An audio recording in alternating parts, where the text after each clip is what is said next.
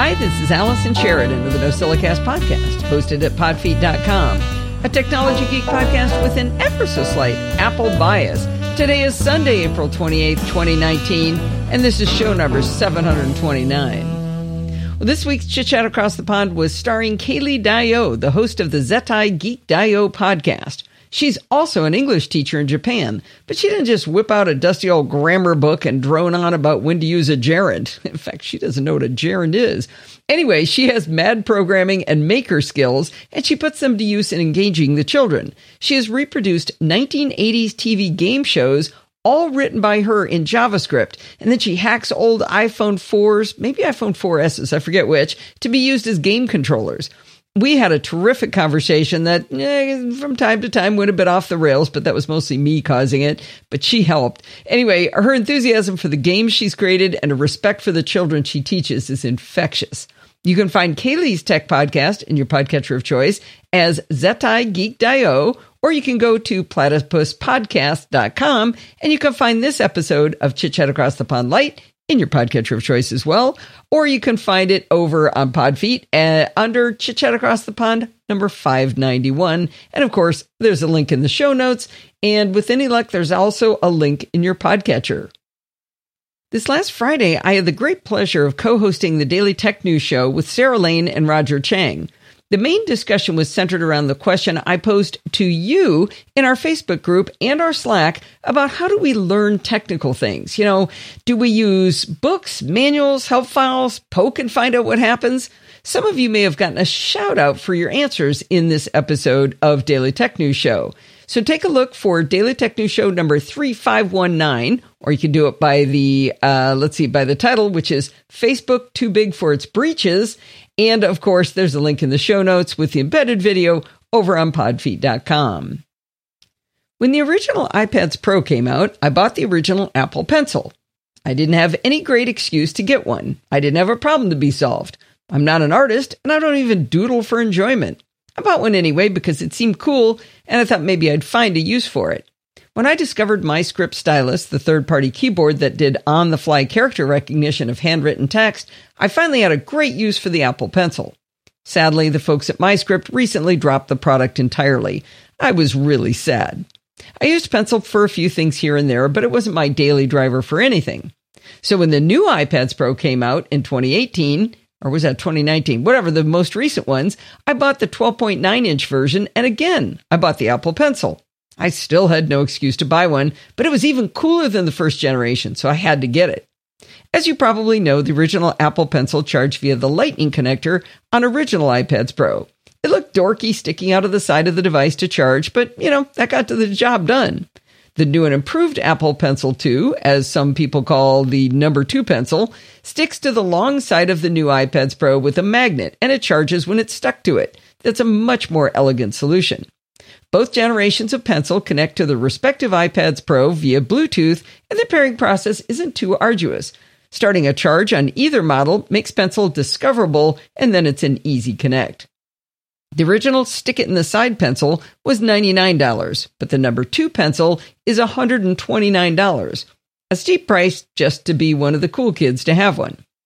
When I got the new 12.9-inch iPad Pro, I gave my previous generation iPad Pro to my son Kyle, and of course, I couldn't use the original pencil on my new one, so I gave him my old pencil.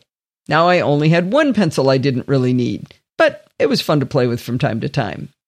But then, you remember I managed to justify the purchase of the new iPad mini, which took us back in time to the Lightning connector.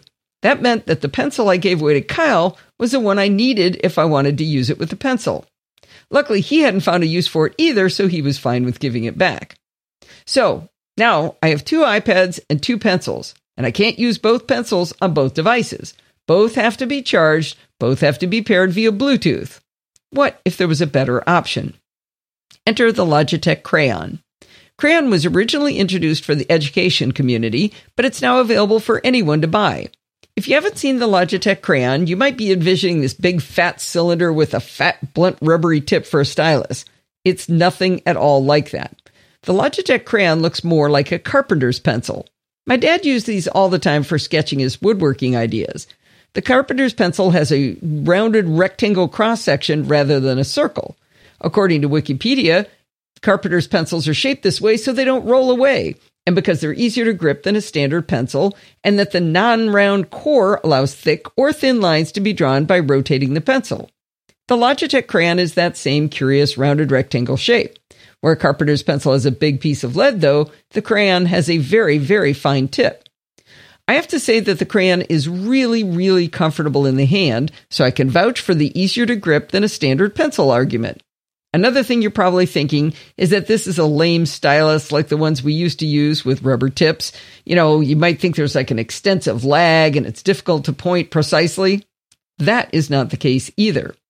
Now, according to the Logitech website, quote, Logitech Crayon is built using Apple Pencil technology, so you know you're getting the best digital experience available today, giving you access to hundreds of Apple Pencil supported apps instantly. Again, I have to vouch for the crayon here. The experience of drawing and handwriting with crayon is identical to the Apple Pencil experience. I sense zero lag, and the tip feels smooth and responsive on the screen with very precise pointing. Now, you might wonder why to buy crayon if it's the same as pencil, other than the fact that it doesn't roll off the desk, of course. The first reason, and it's compelling, is price. While the number one and two Apple pencils cost $99 and $129 respectively, the Logitech crayon comes in at a modest $70. That's close to half the price of the newest pencil. The second reason crayon is better than the Apple Pencil is that they can work on multiple iPads without pairing and unpairing. And the devices they work on can be iPads Pro with USB-C or iPads with Lightning. The Logitech crayon uses Lightning to charge, but not by sticking into the side of the iPad. Instead, it's got a female Lightning connector under a little orange rubber cap. So any Lightning cable that you've got laying around will charge the crayon. You do have to have something to charge it with, plug that into, of course, and you can't actually use the crayon while it's plugged into this little, into your cable. Now, I mentioned that Apple Pencil requires pairing over Bluetooth, but oddly, the crayon doesn't require any pairing at all. You simply hold down the orange power button on the crayon for about a second till a green light comes on, and then you can start drawing on any iPad made in 2018 or later. No need for a pro-level device.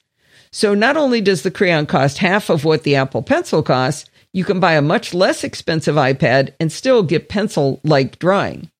Here's one curiosity. If you already have an Apple Pencil paired to your iPad, you have to go to Bluetooth and forget this device in order for the Logitech crayon to work. Now, I wish I understood more about the underlying technology of the Logitech crayon so I could explain how it actually does work on our iPads without Bluetooth. And then if it isn't using Bluetooth, why does the pencil have to be unpaired first? Logitech crayon puts itself to sleep to save battery, so you do have to turn it back on if you haven't used it for 30 minutes. They claim 7.5 hours of writing time, but I didn't get a chance to clock that. I have been playing with it a lot, and I've had to charge it a couple of times in the last week. It takes 30 minutes for a full charge of 7.5 hours, but if you're in a pinch and really need to keep working, a 2-minute charge boost will give you 30 minutes of writing time. I tested that quick charge, and it definitely works as advertised. Where Apple Pencil is simplicity itself, a smooth white cylinder with no indicators, the Logitech crayon has an LED that indicates the power level, whether it's charging, and it even turns yellow if it needs a firmware update. You know, what kind of world do we live in where your crayon needs charging and gets firmware updates? Well, the Logitech crayon is missing two features of the Apple Pencil. The first is pressure sensitivity. If you're an artist used to the Cintiq tablets or Apple Pencil, you've gotten used to being able to press harder and lighter on your stylus to increase the width or darkness of your brush or pen in your artist program. Logitech crayon is not for you. If you're a more casual user, you'll be glad to know that you can change the line thickness in many apps by changing the tilt of the crayon. Sort of like that carpenter's pencil, remember that? I tested this out in Apple Notes with the marker, and it worked quite well. The second thing crayon can't do is respond to gestures. In many drawing apps with the second-generation Apple Pencil, you can double-tap the flat side and switch from a pencil to an eraser. Other gestures are possible, but that's the one most developers have enabled. I wouldn't lose any sleep over missing this gesture if you get a crayon instead. I find that the double-tap gesture is kind of tricky and to reliably execute. I end up rolling the pencil in my fingers when I try or double tapping when I don't mean to. You have to keep your eye on the pen and eraser icons in your app anyway to make these gestures to make sure they went through. So for me, it's just as easy to reach up and tap the eraser tool and back again to the pen instead. Now, I'm a big fan of the app Notability, which has palm rejection. As Logitech promises, the app, when used with the Logitech Crayon, does allow me to comfortably rest my palm on the screen while I'm writing and drawing. The first-gen Apple Pencil came with a spare tip for the device, but the number 2 pencil does not. Logitech sells replacement tips for crayon and replacement rubber caps to cover the lightning connector, and you can even buy tip covers. When I saw the price of the replacement tips on the Logitech website, I thought they were overcharging because it cost $40. But then I saw it's for a pack of 10. All of the replacement packs are in packs of 10 because they clearly package these for schools where those rotten little kids keep losing things. The bottom line is that I think the Logitech Crayon is an amazing device. I can't believe it costs nearly half of what Pencil costs. I can't believe it works as well as Apple Pencil in precision and lack of latency. I'm delighted that it works across all different iPad models from 2018 and later. Now I only have to carry one stylus with me that I don't need, and I know it will work with whichever iPad I have with me. I have to say, one crayon is better than 2 pencils. You may have noticed that there are no ads in the NosillaCast. I don't advertise for men's razors, or men's underwear, or men's socks, like a lot of podcasters. Heck, I don't even advertise for women's things either. Instead, this show is entirely supported by you. There are a few ways to do that, and one of the ways is to become a patron of the Podfeed podcast. The per show or per month pledges that you folks make really helps me in creating the shows by funding the gear and software I review for you. This week, I'd like to give a shout out to John Atwood, who is already a patron, but he chose to double his contribution to the show. I love this because it shows that he does find value in this podcast that I do and all of the podcasts here, and he felt that he wanted to contribute even more. If you'd like to show in a monetary way that you get value from the NosillaCast and the other shows that we produce here, please consider going to podfeed.com/Patreon and sign up. This week on the Daily Tech News Show, not the episode I was on, Tom Merritt and Patrick Beja were talking about disk storage, and they got kind of tangled up in the terminology of bits versus bytes. After the show, I sent Tom an email correcting a little part of what he said. He let me know that he'd gotten a lot of email about it, and he said, "I know, Allison, why don't you write up an explanation of where I went wrong?" I picked up the challenge and I wrote the following article for him to point all of the people who were correcting him, point them to this article. After I do this article for you, I'm going to play the DTNS reaction to the article because I think you'll enjoy it. I entitled this article 8 bits to a byte because people used to say that to me all the time, and I would always wonder, what the heck do they mean? The context would always be around sizes of hard drives or speed of internet. They would be very sincere in saying this to me, expecting that they were imparting great wisdom on me, but they might have as well have said 12 hectares to a fortnight per kilowatt hour. It meant nothing to me. But after about 12 years of people saying it to me, I have finally honed my skill of actually using the phrase 8 bits to a byte for good and not just to make someone feel dumb. Before we dig into making sense of this, let's throw out some phrases so you feel some context for this conversation to start. You might hear people say, "I have a 1 terabyte drive in my computer," or "My phone has 128 gigabytes of storage," or "My internet is 10 megabits per second," or "I have 16 gigabytes of RAM in my laptop," or "I have gigabit Ethernet." All of these sound like they're related, and they actually are, but they're slightly different units. When we're done, you'll be saying 8 bits to a byte with the best of them as a way to explain these things to people. I should mention that after you get good at this, you will not be invited to parties anymore, but that's a risk you're going to have to take. First, let's break down the prefixes mega, giga, and tera. Each of these is a prefix from the International System of Units. There's a great chart in Wikipedia that shows the definition of all of the prefixes. I kind of love the chart because it shows you the year the prefix was adopted by the International System of Units. Deca, hecto, and kilo, which is 1,000, were all adopted in 1795. But it wasn't until 1873 that mega came into vogue, which stands for million, or 1,000 squared. If we keep going up the chart, we see giga at 1,000 cubed and tera at 1,000 to the fourth, which stands for billion and trillion, adopted in 1960. Things go a little crazy after that with yotta at the very top of the chart at 1,000 to the eighth power. That was approved in 1991. Anyway, this whole raising 1,000 to a power is referred to as base 10. I might have gotten a little carried away here and off topic, but it's cool to know that each step up from kilobyte to megabyte to gigabyte to terabyte is times 1,000. That's the prefix taken care of in all our examples about internet speeds and disk drives and RAM. But what about this bit versus byte nonsense that I started out with at the beginning? First, let's talk about bits. But before we do, let's talk briefly about capitalization in the abbreviations. Up until now, in the article, I've been writing out bits and bytes in words like megabits and terabytes. But normally these would be abbreviated. When you're abbreviating, bits always has to have a lowercase b, and bytes is an uppercase b. So capital M lowercase b means megabits, where capital T capital B means terabytes. Okay? Everybody with me? Capital B is bytes, lowercase b is bits. So what the heck is a bit? Well, a bit is a basic unit in information theory that can be a 1 or a 0. That's it. That's the entire job of a bit, be a 1 or be a 0. Now, we could go down some big rabbit holes about binary math, but let's not do it just this once. If a bit is a unit that is either a 1 or a 0, then what is a byte? You're going to love this.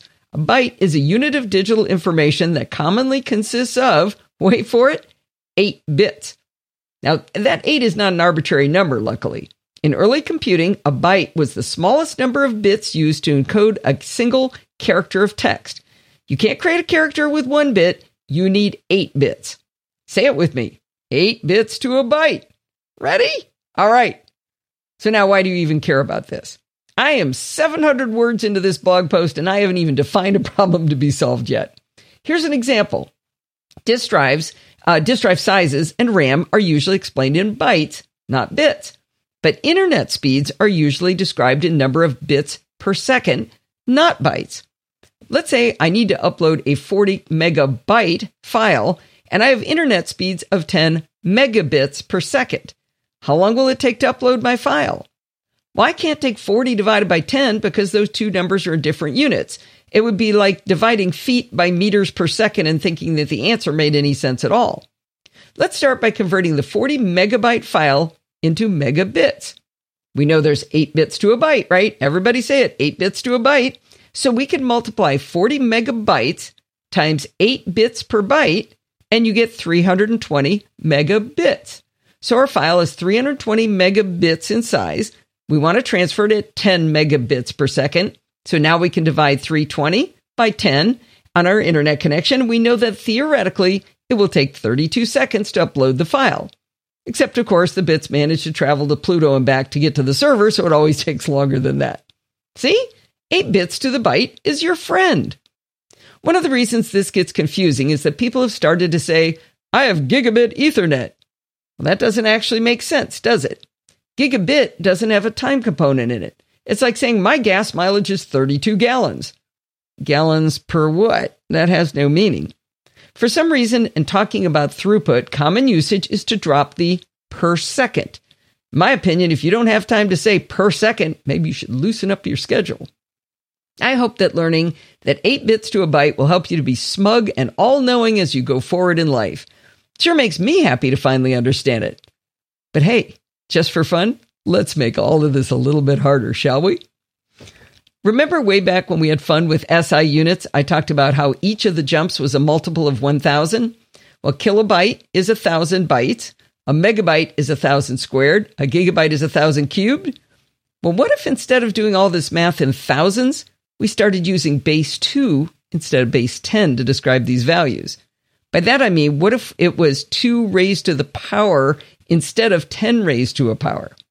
Now, we simply must take a side trip over to our good friends at NIST, the National Institute of Standards and Technology.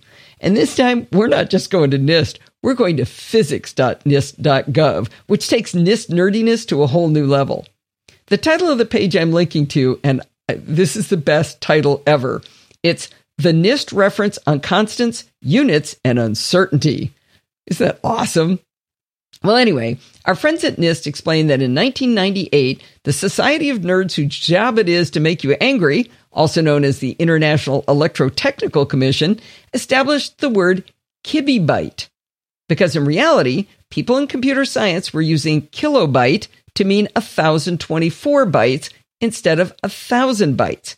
The NIST nerds explain, by the way, that the BI in kibibyte is to be pronounced like a long E as it sounds in English. So it really is kibibyte, Kibibyte.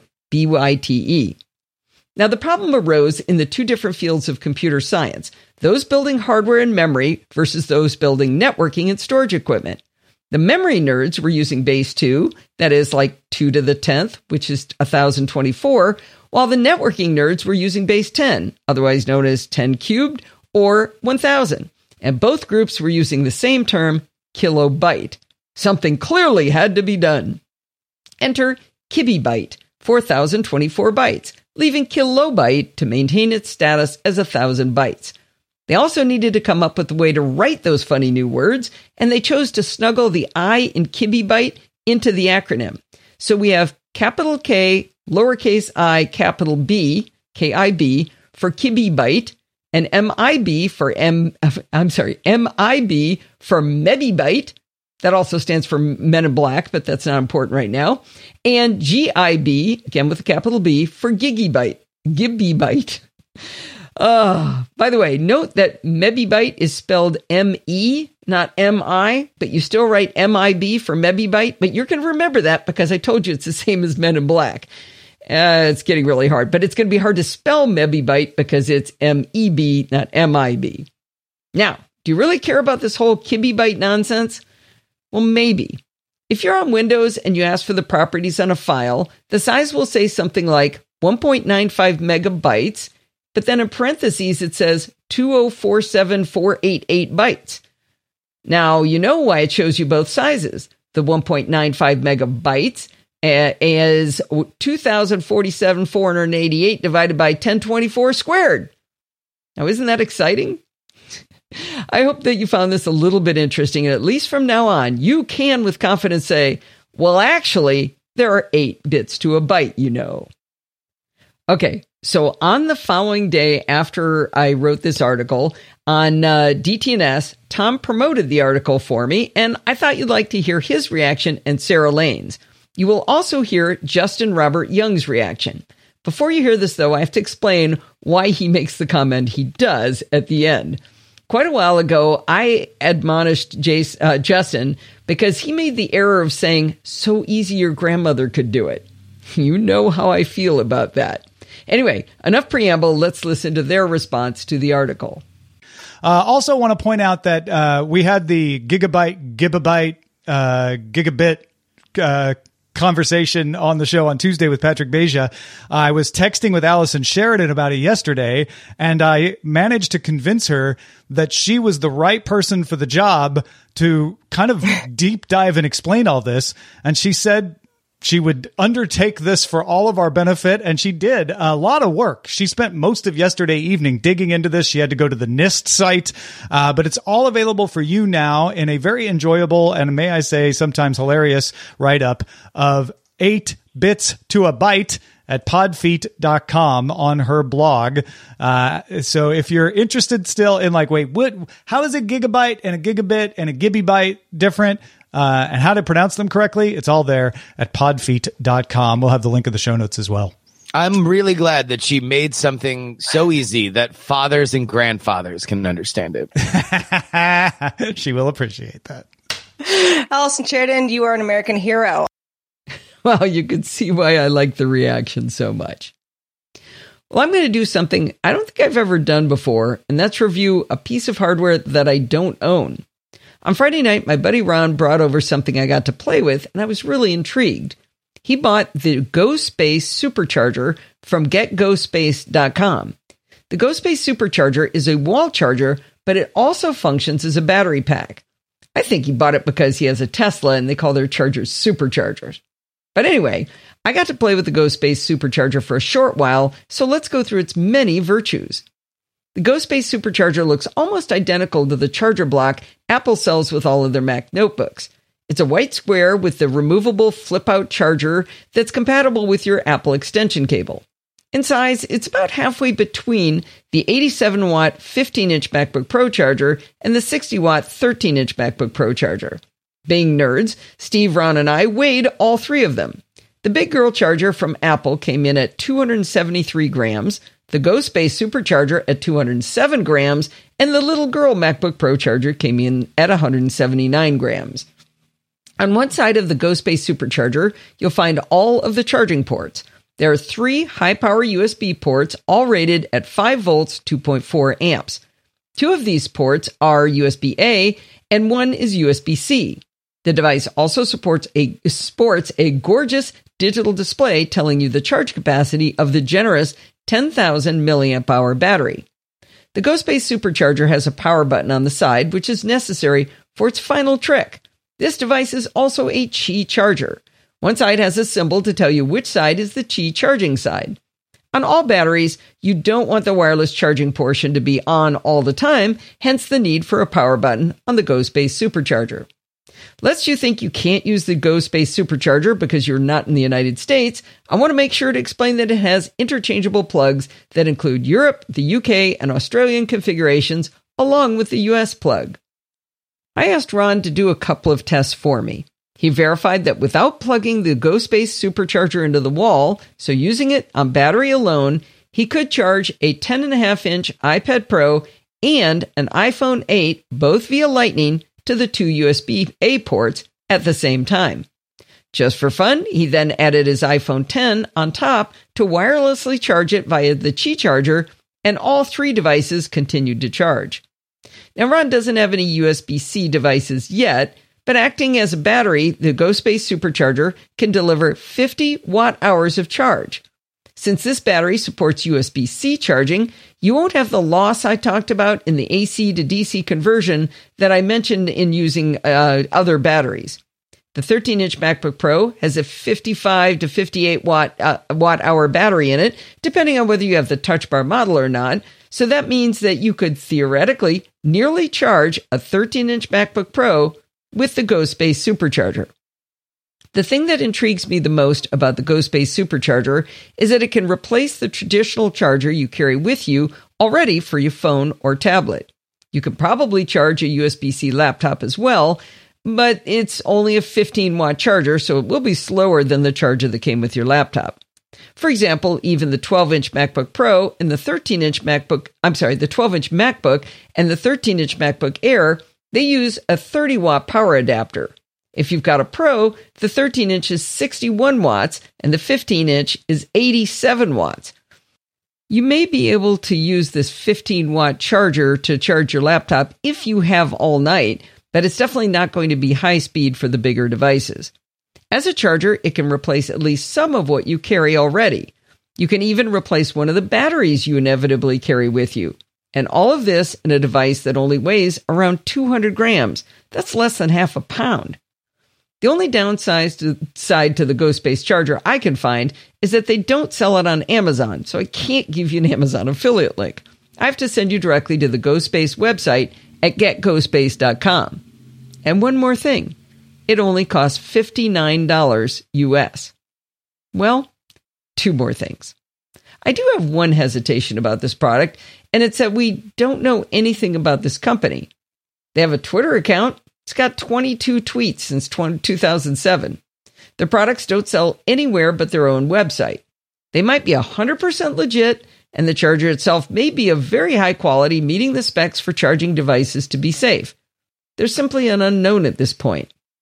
If you want an alternative to the GoSpace Supercharger, Apple sells a similar product made by Anker. They're a well-known and well-respected brand. It's called the Anker 10,000 milliamp hour Power Core Fusion Power Delivery and Battery and Charger. It's a long name. And this charger is only available at Apple. You can buy the 5,000 milliamp hour version of it on Amazon, but not the 10,000 milliamp hour model. It looks just like an Apple wall charger, but it doesn't have the removable US plug, and it doesn't come with international plugs. Now, I haven't gotten to play with the Anchor device, so I'm just telling you about it to consider an alternative. The Anchor is $100 versus the $59 GoSpace. The Anchor is a 42-watt wall charger, which is higher than GoSpace, but it also weighs 25% more than the GoSpace. It has official power delivery, where the GoSpace specs never mention power delivery. It only has one USB-A port, but it does have Anchor's iQ charging. It doesn't have Qi charging, while the GoSpace Supercharger does. I just wanted to throw this out here, not because I expect there to be anything wrong with the GoSpace charger, but to give you an alternative that might make some of you sleep better at night. Well, that's going to wind us up for this week. Do not forget to send in your dumb questions, comments, and suggestions. You can do that by emailing me at allison@podfeet.com, and you can follow me on Twitter @podfeet. Remember, everything good starts with podfeet.com. Want to join Patreon? podfeet.com/Patreon. Want to join our Facebook group? podfeet.com/Facebook. Want to join our Slack? podfeet.com/Slack. And if you want to join in the fun of the live show, head on over to podfeet.com/live on Sunday nights at 5 p.m. Pacific time and join the friendly and enthusiastic Nosilla castaways. Thanks for listening and stay subscribed.